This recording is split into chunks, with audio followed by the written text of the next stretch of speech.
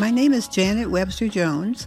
I am the founder and current owner and operator of Source Booksellers. We've been in business 30 years right here in Midtown Detroit. 9 million people filed for unemployment over the past 2 weeks. Unemployment is at a record high since the Great Depression. Small business owners like Janet are struggling to make it work.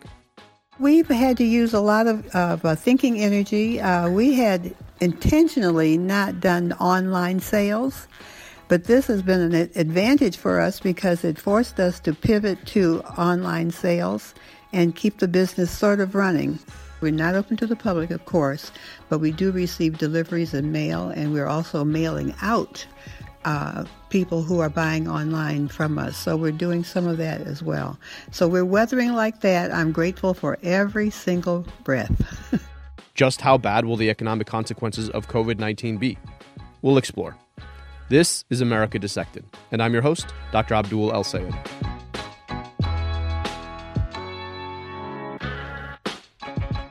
I got to know Janet Webster Jones because I was supposed to be speaking at her shop right about now.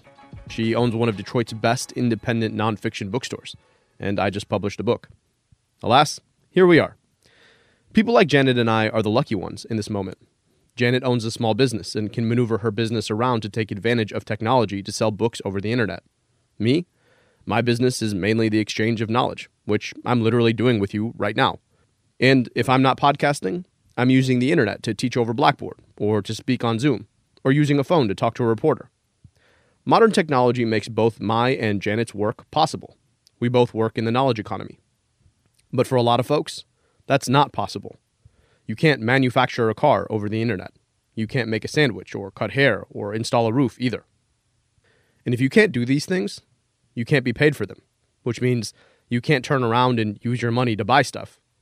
The economy relies on people exchanging things, goods, services, information, in exchange for payment. People then use their payment to turn around and buy those exact same things, onward and upward. But all that requires people engaging with each other for those exchanges in the first place. What happens when a major pandemic hits and you're told by public officials that you actually can't interact with each other? That those interactions could threaten your life and the lives of people around you?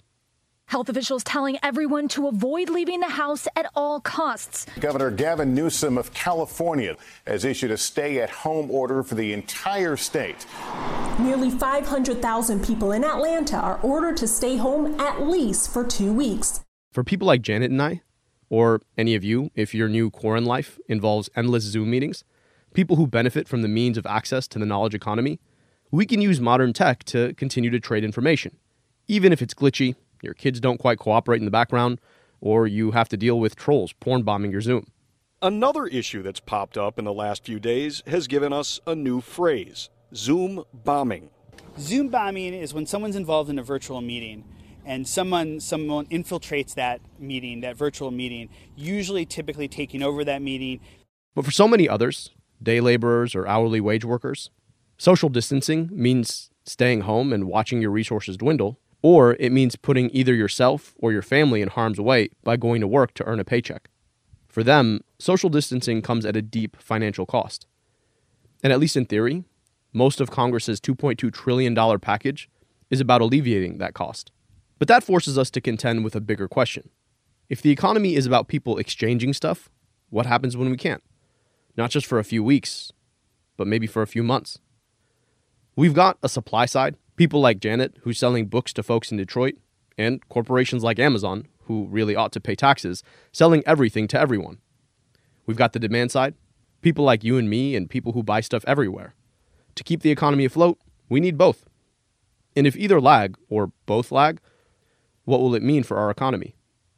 We'll talk to economist Tara Sinclair, a macroeconomist who will explain to us what we're facing, the difference between a recession and a depression, and what it means for us as we stare down this pandemic. After the break.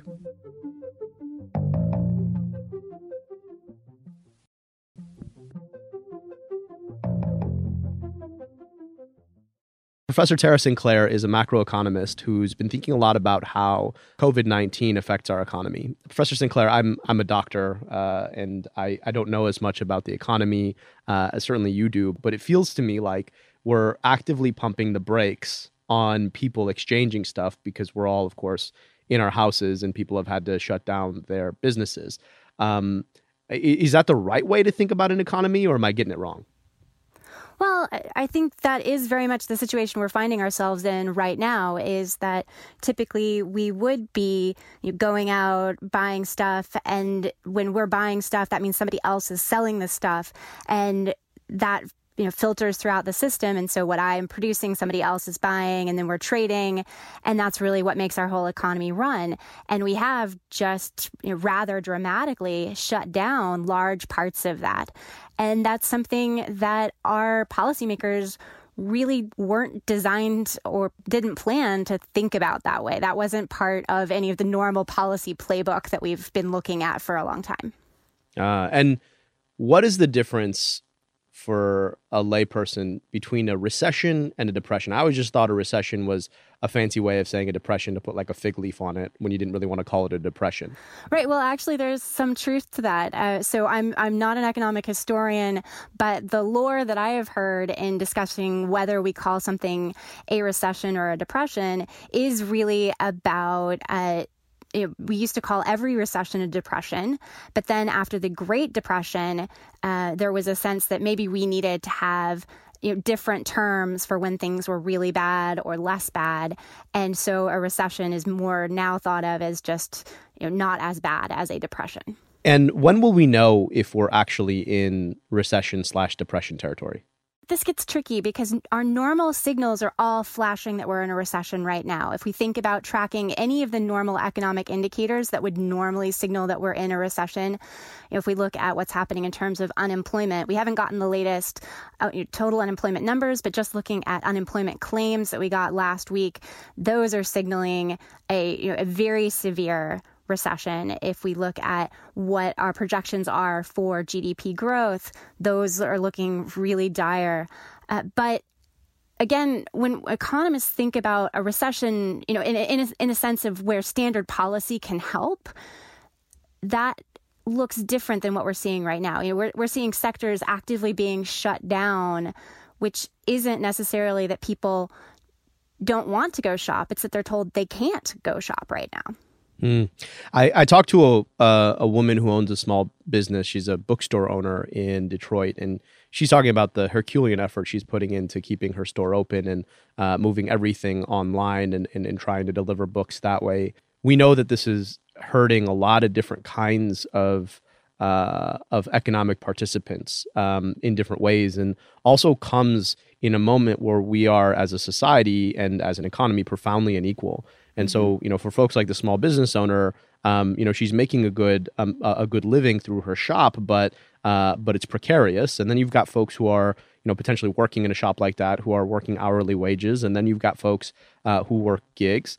Can you talk about how we ought to be thinking about trying to respond to the different ways that this downturn is affecting these different groups of people, and how, if we think about it as being between a push and a pull, how we make sure that the lack of push, the supply, doesn't turn into a lack of pull when people are in effect being just completely X'd out of the economy and having to fend for very, very basic needs for themselves and their families.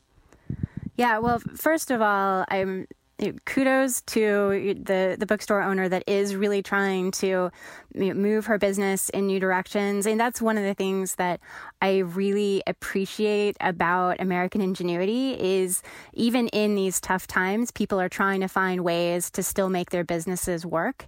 And that is one of the reasons why we have certain incentives built into policies to not completely freeze the economy where it is right now and just start it up again. Because we do have this sense that some business owners may get creative and we want to have them do that in the meantime. But it's true that when we're thinking about the state of inequality, this is one of those situations where it's really clear that the service workers did not bring COVID-19 upon us, and yet they are having to bear a lot of this cost. And I think that's really where a lot of the push for a relief package, which is separate, I would say, from a stimulus package. So this is just about taking care of people that have been told that they can't go to work right now when that's not at all their fault or responsibility. They were all responsibly choosing work, and yet that work isn't there right now. Mm-hmm. And that brings us to the question about the $2.2 trillion stimulus/relief package that was passed. And, we saw in there a one-time cash disbursement for folks who earn less than a certain amount of money. We saw an extended, as I think Senator Chuck Schumer would call it, unemployment on steroids. And then we saw money for small businesses to the tune of about $377 billion. And then the most sort of politically hot part of it, which was $500 billion in stimulus for major corporations, though with some oversight that didn't exist in the past. Can you break that down a little bit and talk to us about how that maps onto this sort of push and pull in the economy, and where you think that that is enough, and where you think it might not be enough in terms of being able to stabilize our economy and hopefully allow us to catch it on the back end of this pandemic? Sure. Well, so the first thing is that I would characterize this package more as a relief package, less as a stimulus package, but they go hand in hand. The idea is that if we have less impact on people's income today, then hopefully when our economy is ready to be turned back on again, they will feel comfortable to go and spend. And so there is that piece to it, but I don't think that that's really the objective of this legislation. It's not so much focused on making sure that the economy is healthy later on down the line. It's very much recognizing that we're putting it in a sense in the freezer for a little while. And so breaking down these different components from economists most agree with it versus there's more diverse opinions on it. So the unemployment insurance on steroids makes a lot of sense, right? So that policy is directly targeted at people who are being impacted, and it is a system that's already in place, so it should work relatively quickly. And so that one seems like a really clear win in terms of policy. The cash to individuals, so that one is in part supposed to catch people who don't qualify for unemployment insurance, but who may very much also be impacted. But it's hard to necessarily carefully target people, and having to have a system where people would have to come in and apply would be just too much paperwork and would be incredibly slow. And one thing that we want here from both a relief as well as a stimulus perspective is to be timely. And so one way to be timely is to just send out checks to everyone. That can be much faster than trying to identify individuals who are impacted. And also, if you think about just, from an incentive or understanding what people's needs perspective, economists, we love cash. Like, we're the people that give out cash at Christmas time because we're like, I don't know exactly what you want for Christmas, but money, you can get whatever you want. And I think that that's what we're thinking about here. Just if there are people who have needs, rather than trying to identify those needs and then have the government determine, how to deliver that particular product to people, just give them money and let them use the market to sort it out. Now, of course, that hopefully means that there is enough of a market that people can get what they need. There are still concerns about if this is very protracted, that we might continue to have more and more supply chain disruptions to where we might face some shortages in certain areas. So you talk about the need to pull down the barriers that may exist to people just getting money and then potentially using it in what's basically a truncated economy. Would you support a broader universal basic income in this moment, and then even moving forward, considering the inequality we talked about earlier? Well, I think the terminology universal basic income comes with a lot of political baggage, but broadly the idea of having the government be an insurer against these sorts of global economic shocks, that makes a lot of sense to me as a policy. And, the insurance should pay out to everybody who's impacted. And in my view, everybody is impacted right now. And so that's more how I would think about it. But broadly speaking, cash to people is going to help right now. Even though there might be a limited number of things that we can buy, for people who are facing rent bills and utility bills, and we're all supposed to have our kids learning from home on their laptops. But what if we aren't able to pay for those expenses?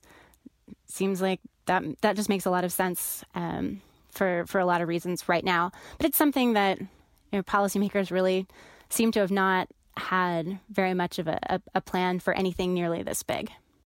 The other interesting question that I think comes up that was raised here is about this trade-off that some policymakers want to suggest there is between taking on this pandemic and doing what we need to do to stop viral transmission and to quote unquote flatten the curve versus saving the economy. And it's been presented as a bit of a trade-off. But, to my mind, it seems to me that if you're telling people that they risk potentially contracting a fatal disease if they go out and about, it's not like you can just turn the economy back on, because there's a clear reason why a lot of people just won't be a part of that.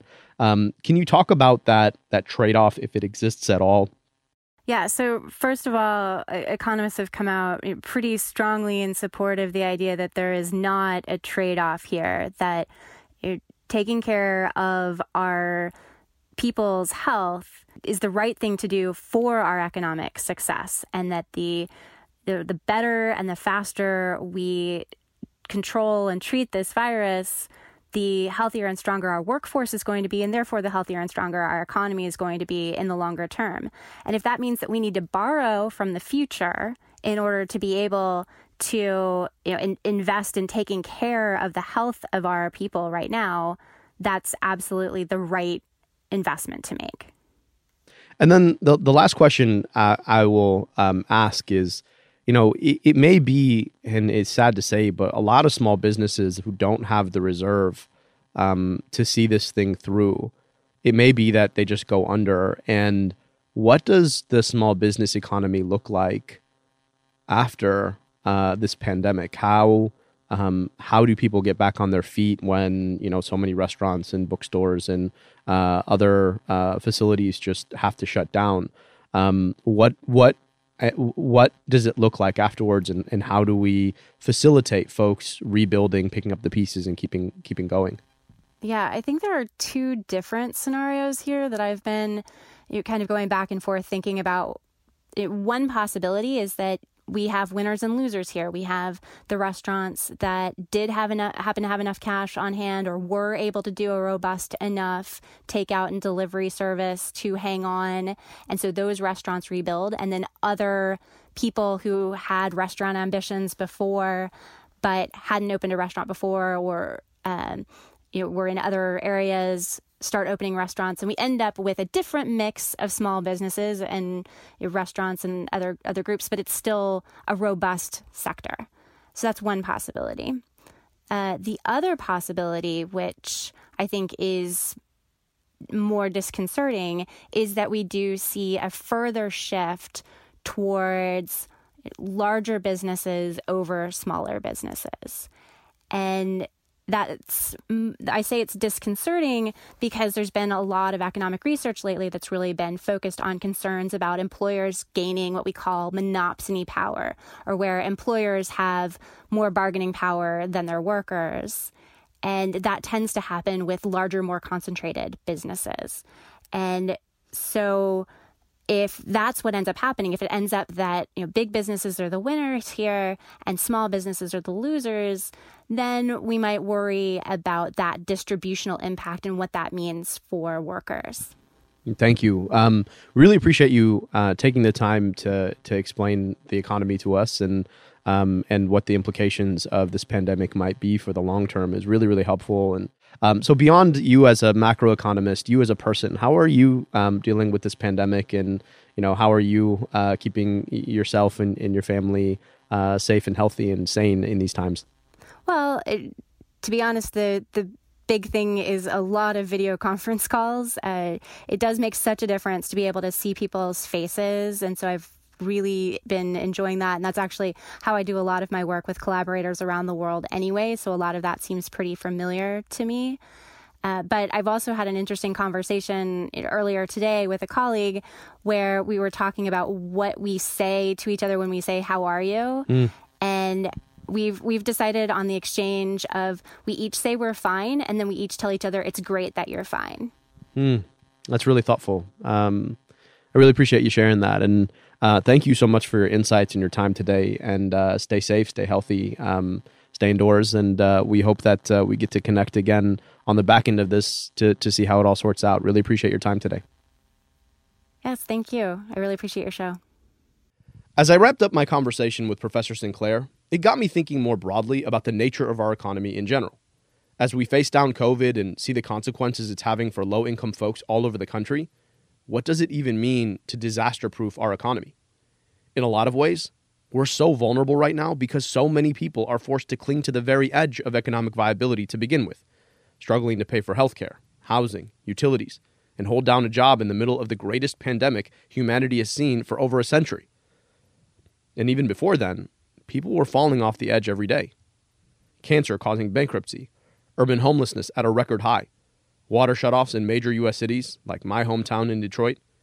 Though these weren't a consequence of a one big disaster like COVID-19, they were each a mini disaster, happening millions of times a day all over America. As we emerge from this, it won't just be enough to go back to normal. For a lot of people, normal wasn't all that normal to begin with. We need to build a more equitable, just, and sustainable normal, where we guarantee healthcare, provide a living wage, and guarantee basic utilities to folks. As usual, on our way out, I want to tell you what I'm watching right now. The White House announced a recommendation that Americans should wear masks when outside. The CDC is advising the use of non-medical cloth face covering. The cloth face coverings recommended are not surgical masks or N95 respirators. Those are critical supplies that must continue to be reserved for healthcare workers and other medical first responders, as recommended by the current CDC guidance. This is voluntary. I don't think I'm going to be doing it. In and of themselves, cloth masks may protect people from larger respiratory droplets that can carry coronavirus. But policy changes can have unintended consequences. Will this mean that people may think that it's okay to interact more if they're wearing a mask and stop social distancing? Will this put more of a premium on already limited N95 masks? And then there's this. And the other thing that we've bought a tremendous amount of is the hydroxychloroquine, which I think, as you know, it's a great malaria drug. It's worked unbelievably. It's a powerful drug on malaria. And there are signs that it works on this, some very strong signs. What doesn't seem to be understood here is that science is not an outcome. It's a process. It's not a body of knowledge. And there just isn't enough rigorous evidence to substantiate what he's saying. Don't get me wrong. It'd be amazing if there was a treatment for COVID-19, and it'd be great if that was hydroxychloroquine. But we just can't say it is without the evidence. So what'll be the fallout? Will the run on hydroxychloroquine mean that people who need this medication to treat other diseases go without it? What will the data that emerges actually say about safety and efficacy? Lastly, I want to hear about your quarantine. Email us a voice memo at americadissected@crooked.com, and you just might hear your voice in our next podcast. That's all for today. But if you'd like to support organizations leading the fight to support our most vulnerable during this pandemic, donate to Crooked Media's Coronavirus Relief Fund at crooked.com/coronavirus.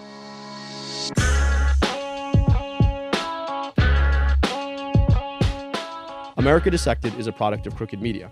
Our producer is Austin Fisher. Stephen Hoffman is our senior producer. Charlotte Landis mixes and masters the show. Production support from Tara Terpstra and Sydney Rapp. The theme song is by Taka Yasuzawa and Alex Uguiera. Our executive producer is Sarah Geismer. And I'm your host, Dr. Abdul El Sayed. Thanks for listening.